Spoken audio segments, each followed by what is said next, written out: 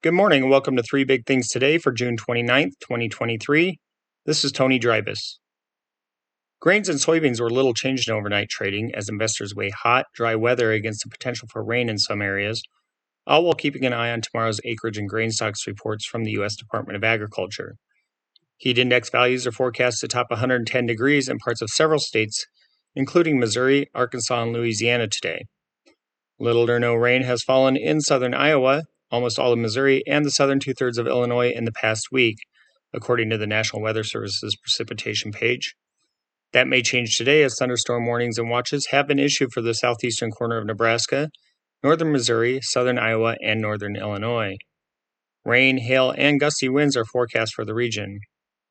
Traders also are looking forward to tomorrow's planted acres report, which is expected to show U.S. farmers planted 91.9 million acres with corn, 87.7 million with soybeans, and 49.7 million with wheat, according to a Reuters poll.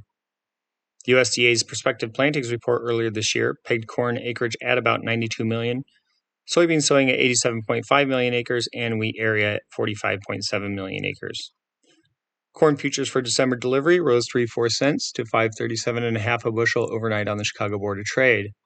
Wheat for September delivery gained a quarter cent to $6.70 a bushel, while Kansas City futures gained a tick to $8.06 a bushel. Soybean futures for November delivery dropped 1 cent to $12.64 a bushel. Soy meal was down $1.90 to $3.7610 a short ton, while soybean oil fell 0.14 cent to 55.44 cents a pound. Ethanol output was unchanged week to week, while inventories jumped to the highest level in 6 weeks, according to data from the Energy Information Administration. Production of the biofuel remained at 1.052 million barrels a day on average, the EIA said in a report. That's still the highest level since December 9th. In the Midwest, by far the biggest producing region, output rose to 991,000 barrels a day from 990,000 the previous week, the agency said, also the highest since the second week of December.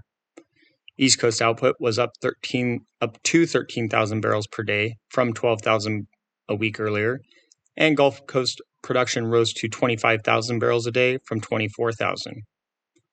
Rocky Mountain production was unchanged at 13,000 barrels a day last week, and West Coast output fell to 11,000 barrels per day from 12,000 barrels a week earlier. Ethanol stockpiles in the week that ended on June 23rd rose to 22.979 million barrels. That's up from 22.804 million the previous week and the highest level for inventory since the week that ended on May 12th.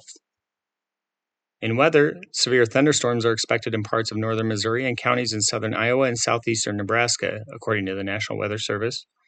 Winds are expected to gust up to 60 miles an hour, and half-dollar-size hail is possible. Wind damage to trees, roofs, and siding is likely.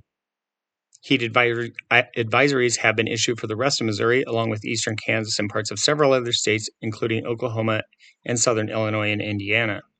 Indexes are expected to reach up to 109 degrees Fahrenheit in eastern Missouri and southern Illinois this afternoon. The advisories are in effect until 7 p.m. Friday.